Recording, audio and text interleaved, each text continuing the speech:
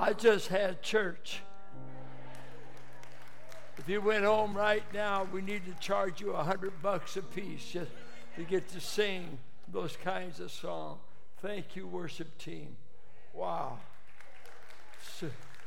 Soak my handkerchief. Oh, could sing that all day. Now let me say this. Everybody, not in my Sunday school class, you are a guest, but we are in a Sunday school class, and we expect you to cooperate and behave. We've given you notes. We're doing a class on Romans. We're going 8 weeks for the first 8 chapters. So we're flying through the book. We're flying, okay? Now, the thing about it is this worship service just took 45 minutes of our time. So I will be going for the next hour and a half. And so there'll be no donuts, no cookies, no bathroom breaks, and lock the doors. So we will go, well, don't need to torture you, but we're going to go as far as we can. But right here, I want you to meet our Sunday school class. They'll greet you after a while. And Larry got a throat problem. Something got caught in his throat. Wound up throwing up for 3 hours yesterday. Wound up in ER. They went in and biopsied his throat. We still don't know what's wrong with it. But he had a rough day. And it got so bad, he called me to preach for him. So it was desperate. And so let's turn in your notes. Let's turn to Romans 1. You don't mind me doing Romans, do you? I first heard the book of Romans when I was 19, and I told the Lord, if he let me, I would preach that book the rest of my life. And so, in July, I will have done it for 60 years. So, it's a feast. I'm still trying to figure it out. The theme of the book is verse 16 and 17. And he announces, I'm not ashamed of the gospel. You're ashamed of the gospel if you don't know what it can do. Most people, you say the gospel, they think Matthew, Mark, Luke, and John. They don't know it's a specific message. And this is what he says. I'm not ashamed of the good news, because in it is the power of God. That's quite a statement. In the message of this good news is the power of God that brings salvation to everyone. Well, and what we're going to look at today is the kind of people it can change. And I'm going to tell you, if it could change what we're about to look at today, it's powerful. It's really powerful. And we'll be looking at that. Then it goes on, this gospel came to the Jews first, then to the Gentiles.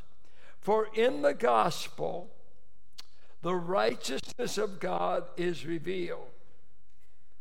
And right there, we shared how that Luther understood that to be a righteous standard, God's perfection, that in the gospel, the perfection of God is revealed. And that's partially true, but he saw it as a hoop that if I could get up there, if I could get that righteousness, I've got it made. But he felt so guilty, as even an Augustinian Catholic monk, and he felt so aware of his sinfulness, he said, I hate God for setting that standard. I'm already bad enough, and now you're telling me there's a righteousness I've got to achieve. We're using NIV because majority of people in the classes I've been teaching use it, and they get it right here. That says, a righteousness right there. That is by faith. And what he shows in Romans, the righteousness he requires is a gift of righteousness received by faith. It's not a righteousness achieved by works. A righteousness received by faith, not a righteousness achieved by works. Totally different. All other religions are trying to work your way to heaven, and they're not succeeding. So then, he goes to verse 18. The wrath of God is being revealed from heaven against all the godlessness and wickedness of people who suppress the truth by their wickedness. Since what may be known about God is plain to them, because God has made it plain to them. For since the creation of the world, God's invisible qualities, his eternal power and divine nature have been clearly seen, being understood from what has been made, so that people are without excuse. Right here, that watch reveals the intelligence of the maker. Does it not? Now maybe you think this evolved. It just evolved. Things just spring up. You just leave a pond unattended for 1 million years and a watch will spring up.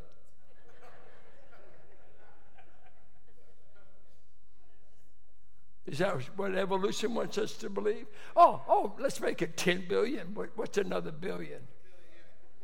Just leave it alone long enough, and we've got a human being. Isn't that amazing? Just like that. But God says things that exist reveal the maker of them. That you don't have to be a brain surgeon to put that together. Things made reveal their creator, their maker, their inventor. Even Phil Johnson over at Bolt School of Law went on the road teaching intelligent design. If you don't like the word creationist, at least say that behind all creation, someone with intelligence did it. I mean, and he's saying here in Romans, hey, God has revealed himself. Just go and look at the space shuttles and look at the Hubble telescope. Look at the solar system. Billions, millions of stars. Where did they come? Oh, they just happened. Who coordinated the tides? Who coordinated how close the sun comes to the earth? Too much heat would burn us up. Way too far, we'd freeze to death. You know, this stuff just happened. No, it didn't. No, it didn't. You could be a good pagan and still have enough sense to know somebody created this. Yeah. And so he says, in this revelation, he goes right through here, that the human race has turned against what it can know about God, and there are 4 eyes to help you remember this chapter 1. 4 things the race did. So you want to write these things in your notes. You might get tested on this before you go to heaven. Oh, no, it's by grace. I'm sorry. You can remain stupid about the Bible and still go to heaven. They, first of all, chose to be ignorant of God. Our ignorance, the whole race started out knowing God. Adam and Eve knew God. Noah and his family all knew God. They all started knowing God.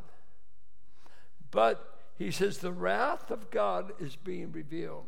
Let's talk about that, the wrath of God. It's the word God's anger. We don't like that. We don't have a God that we give the right to be angry because he's made in our image. Human anger is emotional. It's usually out of pride and usually irrational. You can do some terrible things when you're angry. And that's where James says the anger of man doesn't do anything right, usually. You get physical, you can hit people, hurt people. You do some bad stuff when you're angry.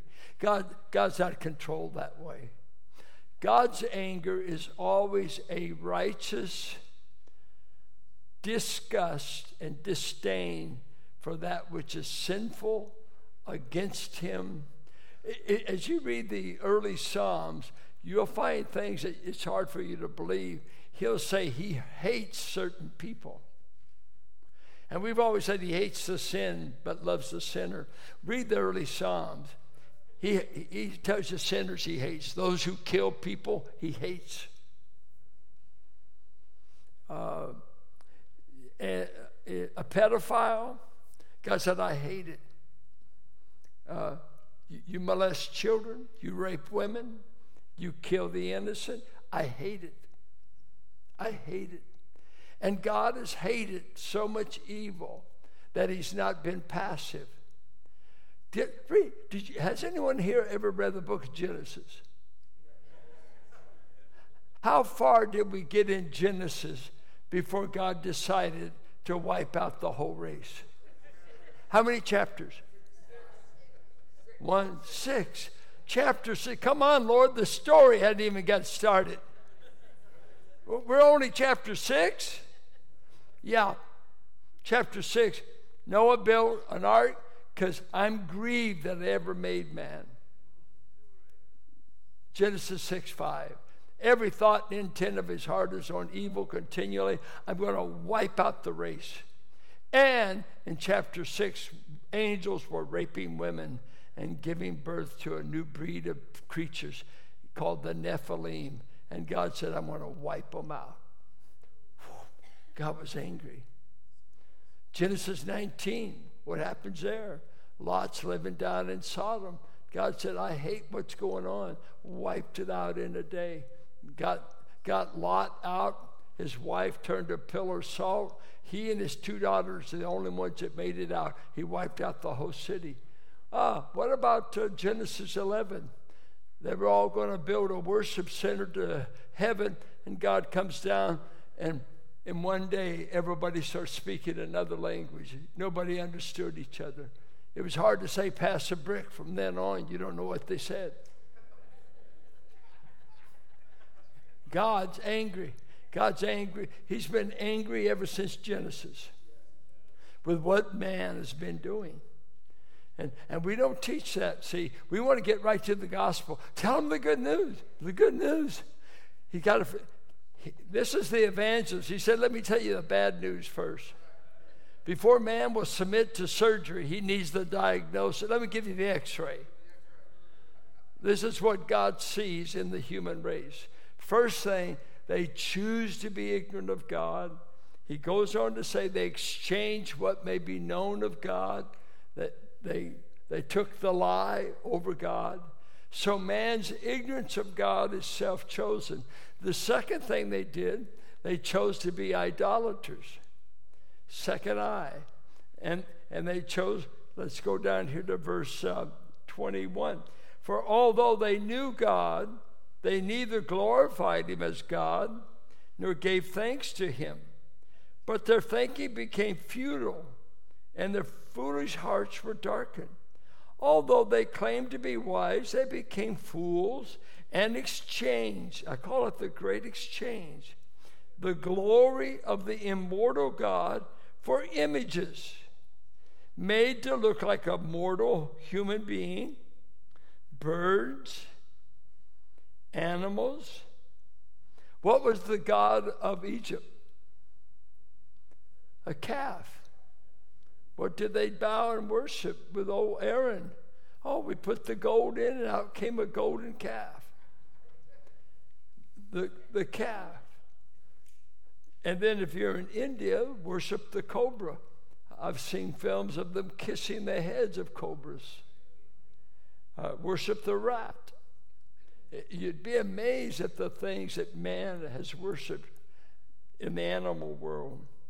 And so they said, no, we don't want this God. We choose a rat. We choose a calf. We choose something made of gold, an image. We'll worship Mary. When I was in Mexico City, I went to the chief Catholic cathedral. Mary was above, and Jesus was at her feet. You came to worship Mary, and Jesus was subordinate to Mary. And they stayed on their knees for about 2 blocks to get in. I waited because I wanted to see it. It's amazing what we will turn to. So here the human race turns from the knowledge of God to idolatry. And so what does God say? God says in verse 24, 26, and 28, I will turn you over. I will turn you over. I will turn you over. And what God is saying, if you don't want me long enough, I have the power to turn you over and let you do all you want on your way to hell. I'll lift the restraints. And that's what he's doing in America. The restraints are being lifted. And we're becoming more wicked by the day. We're doing things today that when I was at Richmond High, I couldn't imagine. That was way back in the 60s. And in the 60s, did pretty bad. So, let me tell you, honey, we did a lot of stuff. But it has so advanced in my lifetime, I can't imagine what my grandchildren are going to grow up with. When I think of, as a boy, if I saw a Playboy, that was the thrill of the year. And I went by the liquor store to see that. But now on a phone, our 11-year-olds now are addicted to pornography. I asked a teacher recently, where does it start now? He said, about 7. And trying to get legislation to legalize pedophiles, to legalize molesting children and sell it. We're a wicked, wicked nation. Wicked. I don't care if you're Republican or Democrat, you're bankrupt. I don't know who to vote for. Ain't either one of the candidates what I want. I'm stuck. I'd rather vote for 0. It's a wicked, wicked country. Not Christian. We're wicked. We're being given up. Given up. And the nations are being given up. Because God says, you don't want me?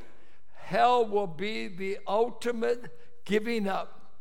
You will not be bothered with me for eternity. Pray you'll never see you or your children given up. May God not give up your family. I'm praying for grandchildren. Out of 18 of them, I don't know how many are going to heaven. It's amazing how quick God evaporates in a family tree. My dad had 10 brothers and sisters, and at least 8 of them were Christians. Our family tree, it's amazing how few of us are now Christians. How's your family tree doing? Well, they choose to be ignorant of God, idolaters, turned over, and in turning them over, they turn over to vile immorality, so that men don't know what to do with women. Women don't know what to do with the men. Sex loses its original purpose, which was given for procreation, given between a man and a woman, given for the bonds of marriage, and now who knows what it's about. It's so out of definition. And then finally, he just turns them over to iniquity, and he lists about 30 sins that the human race are guilty of. And I'd like to say this. This is a day you can't call anything sin or call it wrong, because this is what, here's the response. Well, that is a sin. Who made you a judge? Where's your tolerance? You're one of those right-wing, fundamental, always right Christians, aren't you? No, I'm not. I'm just a Bible Christian. And what does that mean? I call it whatever God calls it. What? I didn't make the judgment. God did. God said stealing's wrong. Who made you my judge? I'm not your judge. I'm just quoting what the judge has legislated. I'm quoting the judge. Well, don't tell me what to do. No, God's going to let you go to hell with your opinion. We had a man one time we were dealing with in the church. He was living in adultery. He took me out to lunch and told me he was living with his chick. And I said, you're living with her? I said, man, you shouldn't have told me that. I could have enjoyed lunch. Now we got to discipline you. You either marry her or move out. He said, oh, you don't tell me what to do. I said, well, we're just going to notify the church. You're an adulterer and you don't want to do the right. And he was kind of threatening. He was big. I had my brother stand with me. And I didn't want him to beat me up in church. It didn't look good. And the guy, in a smart aleck way, said, I'm not in adultery. I'm just living with her. We plan to get married. And I remember those young deacons in those days. Most of them had just been off a pot for about 3 months. Now they're deacons. And one of them just put his finger on the guy's chest, which I thought was dangerous. And he said, you know what? We call it what God calls it. We use God's dictionary. You make up what you say. I think this is right, that's right. What? Who cares what you think when you come into the presence of the living God? He is the final word on everything. He's the final word. Is he not? And of course, we're not going to get away with this in the newspaper at Cal Berkeley. They're going to stone us before we get off campus in the name of tolerance.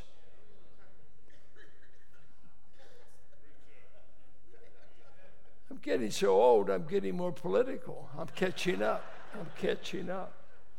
So he goes on in that chapter telling them what's the problem that God sees. This is all the sin the gospel has to overcome. It's the power of God that can save people that are ignorant of God, that are in idolatry, as most of the Gentile world was, that are in gross immorality, and that are in various kinds of iniquity. It's the human race. Now he picks up in chapter 2, and he deals with the moralist, the more righteous kind. People like Seneca, Plato, some of the sophisticated Greek philosophers would say, well, we're not that, what could you say, obnoxious or that given over, that bad. And so God begins to deal with how he's going to judge them. Then he goes how he will deal with the Jews who claim the Jews felt like all Gentiles would go to hell. And if a man was circumcised and related to Abraham, he could not go to Gehenna. That's what their rabbi said. Just be Jewish, just be a male that's circumcised, you've got eternity made. So he first deals with the moralist, and in light of time, and since we're sharing this Sunday school class with you, let me give you the blanks that you fill in. If I don't give these, the class I teach on Monday night, my wife comes up to me and said, you're not filling in the blanks. And I thought, Carolyn, I'd love for you to be seated right now. I'm teaching, but I obeyed. Let me just give you these 6 things, and you can look at them later, okay? Let's go on the standards of divine judgment. Are you there? Okay. He's going to judge the moralist according to knowledge. He's going to judge him according to what he does, not what he's judging the guy for speeding, and he happened to pass you doing 80, and you were doing 75. And now you judge, man, he's going too fast. Well, the law says you were too. So he's taking on, God's going to judge you. Did you do what you knew you should do? And you have to look at verse 1 in chapter 2. He's going to judge them according to the truth. The truth. Who's telling us the truth? You're not getting your truth on TV, are you? Media. Who's telling us the truth? And that is a major question. But it's really serious when it concerns eternity, heaven, hell, your soul, God. You can lie to me about a lot of stuff. It won't make any difference. And I'll just say, boy, he's the biggest liar. He must be a salesman or a lawyer or a politician. God forbid if he's a preacher. Who's going to tell you the truth? It's the reason you've got to know the Bible for yourself. Don't trust anybody with your soul but God. 3, according to accumulated guilt. He said we're storing up wrath, accumulated guilt. They keep doing this evil, and it just keeps accumulating unto the day of wrath. He said he's going to judge you according to your works, not your mouth. Verses 6 through 10. Judge you according to your behavior. How did you do it? Did you do it? Have you heard that line? Most of us are educated beyond our obedience. You know far more than what you live. But boy, we sure know how to tell people how to live, how to do it. Are you doing it?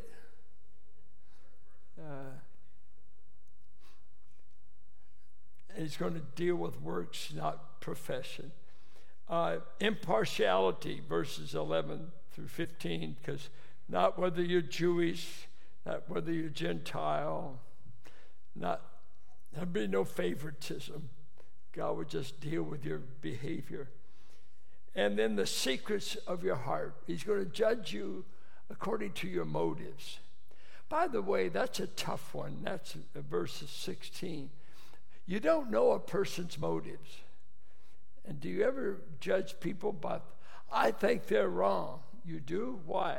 Well, I think in their heart they don't do. How do you know? I just think. I just feel. Don't judge motives. Just judge action. Only God is going to reveal the motives of our heart. Let's say we call this a worship service. Well, we don't know who worshiped and who didn't. You could draw an eye to God with your lips and your heart be far from him. We go around with a monitor. Ooh, worship. Over here, duh.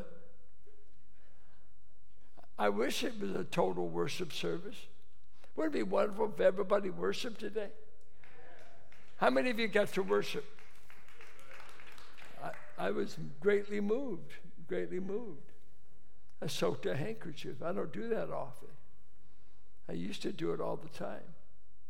I used to ask my iron worker father, how was the service? He said, it was 2 handkerchiefs.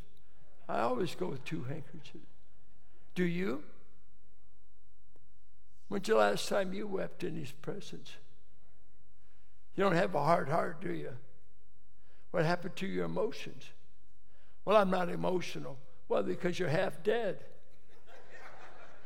That's part of your being. If Dave Smith can shed tears and he cries like a baby in this church, and it's a CHP, let me tell you, he'd slam you against the car quicker than you could imagine. He was made to be tough.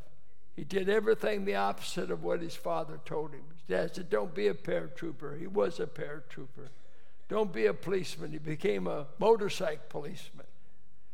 But when he started to come to this church, I never preached to another man that wept as much, unless he was a Howard, than him, because he knew what a great sinner he was and what the grace of God did for him. You talk to him. And he'd beat my butt if I was lying. He'd meet me in the back. You look him up. Can I be real? Be glad I'm not here every week. You'd really be depressed. Now, let's go over and see what he says about the religious Jew.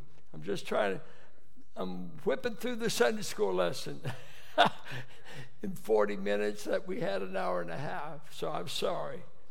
The Jew, he said, they failed to practice the law.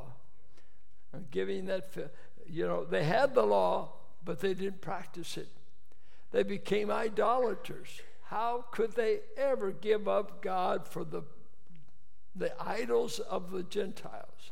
I mean, when you read the book of Jeremiah, imagine I'm going to have a worship service today. You are, and this is let's say the guy's name is Benjamin. And what's your sacrifice today? Oh, we're offering up our baby boy to Molech. You're doing what? Today we're offering Molech, one of our children, because that's a part of this pagan worship. He said, wait. And Jeremiah goes to them and he said, you're doing something that never entered the mind of God to ever ask you to do. Who told you to offer up your child? Oh, this is our new religion. We found a new religion. We fired God that got us out of Egypt. We fired him. We've exchanged him. We got a late, up to date God, but he only requires your children. We'll replace that later, put that in the budget. We replaced him. Now we got a God that wants our children. You don't believe that, do you? Well, you haven't read the Bible. Jeremiah said it. And they're little girls. You gave up God for this kind of religion? Yeah, I did. I've seen church people. They leave the church. And oh my. I've lived old enough to see them 20 years later. Their face looks like Willie Nelson. They've been on the road again. I'm going to tell you. And they look like they've been run over by Santas. Sin is hard on you. To be a good sinner will cost you. It takes you further than you want to go and keeps you longer than you want to stay and makes you pay more than you want to pay. Stay away from it. I'm a coward. I try to get close to God. My brothers told me, he said, get close to Dad when he's spanking you. It won't hurt as hard. Get close. Just get in close, real close. Daddy, daddy, daddy. But if you're out here, oh man, it doubles the pain. It doubles the pain. Don't get away from him. They trusted in externals while disobeying the law. Circumcision, big stuff. Here Abraham got saved and he wasn't circumcised. Genesis 12. They didn't have circumcision until Genesis 17. God made him a promise he'd be a father of nations in Genesis 15. Wasn't circumcised. There was no law. Abraham was justified before God without circumcision, without the law, just by faith alone. And the Jews went zonkers over it. Oh, this makes us special. And then our diet, we have a special diet.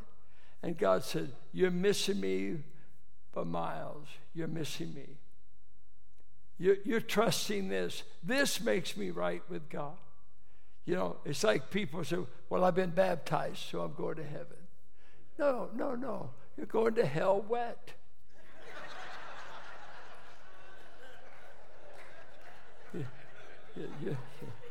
At least you'll be clean, but you're not going to heaven. A true Jew has had a work done in their heart. And that's the thing to ask yourself. Do I know God in my heart? Do I really know him? Well, do you think you can fill in the blanks for 14 charges against the whole race? How many can do it? How many's wrist is wearing out? Okay, you asked for it. Here we go. I got a little carried away there.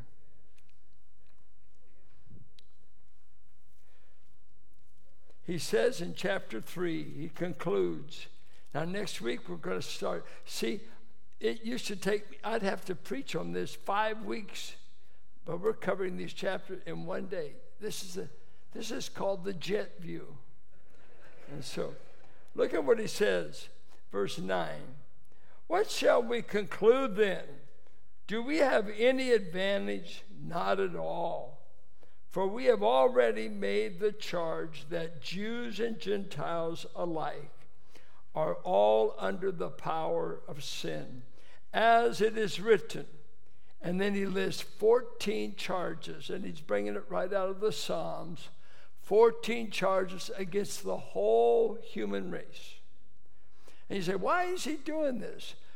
I've got you in court. I've got you before God. I'm telling you why he's angry.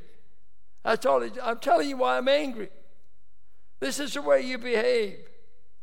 Now, in chapter 3:21, our next lesson, and I feel sorry for you poor folks that aren't in the Romans class, because you'll be out to lunch, you won't know the answer. He's going to tell them what the gospel did to cure their problem. And we'll see the cure next week. Sunday school class downstairs, unless we're up here again. Let's get what he says, 14 charges. There is no one righteous, not even grandma. None. That's sort of sweeping, isn't it? No one, this is in God's sight. He says in the Psalm, there's no one without sin. We've all sinned. No one without sin. Wow. There's no one who understands. And that's not IQ. No one understands what they ought to understand. God. Remember, we've thrown God out. We're saying he doesn't even run the universe. We fired him. We've got other gods. So there's no one who seeks God. Isn't that interesting? Oh, they're seeking God. No, they're not. They might be seeking relief because the girlfriend just broke up. You could run a good bar with a lot of broken hearts. Just keep a lot of beer on tap and keep the music going and put on a country song that's whining. And you keep people because they got broken hearts. And sometimes they cry in church and you think they got saved. No, they didn't. They just beat up. Life has hurt them. Doesn't mean they're saved. Doesn't mean they're seeking God. God seeks you. He chooses you and makes you want him. But left to ourselves, we'll seek another way. Any way but God. God's hard to market, though he's free. He's hard to market. He's just not attractive enough. All have turned away. They've become worthless, of no value. So fill-ins, righteous, there's none righteous, there's none who understands, none who seek God. All have abandoned God, in verse 12. Oh my. They've turned away. They've become worthless. And that word is useless. There's none who does good in God's sight now. They may relatively do things good in our sight, not even one. And then he starts discussing our anatomy and how sin has affected our anatomy. It's like a doctor's report. And look what he says. Their throat, in verse 13. Their throats are open graves. It's one thing to have bad breath. It's another one to have a mouth that smells like a cemetery. I mean, that's bad. That is so descriptive. Terrible. I mean, rottenness is in their mouth. It's like a decomposing body in a grave. Remember, in Bible times, they didn't have embalming. You had to go to Egypt for that. And few could afford that. Their throats are open graves. Their tongues practice deceit. The poison of vipers is on their lips. Can you imagine meeting someone and say, God's description of you is your lips are full of venom? Think about kissing that goodnight. I mean, you figure gossip, slander, lying. Look at how much money we pay to see who's being slandered today. Most of the media is slandering somebody. Politics, whatever, views, whatever the issues are. We've got a few more minutes. Let's see. Their tongue is full of deceit. Every time their lips move, they're lying. They're manipulative. Their mouth is full of cursing. I thought cursing ended after junior high. I thought as men grew up, they got mature. But then I used to work out at the YMCA up here, and after doing the swimming laps and everything, they had the sauna, and I'm getting that sauna, and everybody in there was gray-headed, overweight, ugly, and probably, 60s plus. And you never heard so much foul language. I thought, I'm at Helms. We're in the 8th grade, just learning how to cuss. And these guys are 16, 70, and they couldn't say a sentence without some foul word. And I thought, I guess puberty stays with you right to your 70s. And most men never get out of puberty until about 35. That was Rich Rollins' line. But the mouth, the mind, full of cursing. God damn you was a way of life. Always damning people. Go to hell. Think of that. That's the language of go to hell. Do you really mean that? Well, I wouldn't mind if you did. Could you imagine that, though? What you just said, you just put a divine curse on me for eternity. Is that what you meant? No, that's just. Or me, when I first got saved, if you MF'd me, I understood you were saying I had sex with my mother. And as long as I was unsaved and could handle you, I'd smack you in the mouth and let's go to it. Because you don't talk about my mama.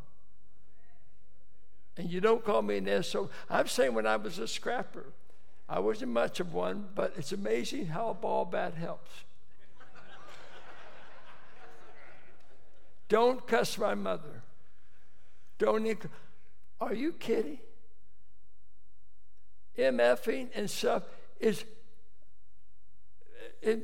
just the language of it doesn't matter what profession you are, medical field, it's the language. I'll get over it. That's just what we talk.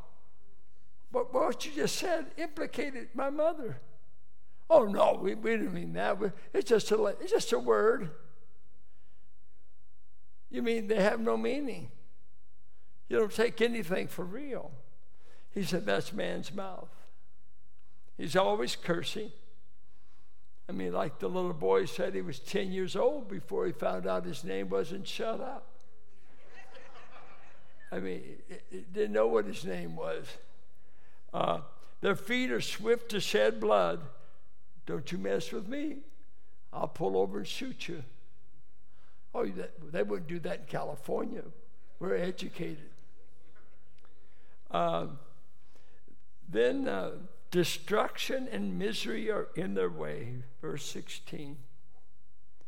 Don't hang out with them. They'll get you hurt. The way of peace they've not known.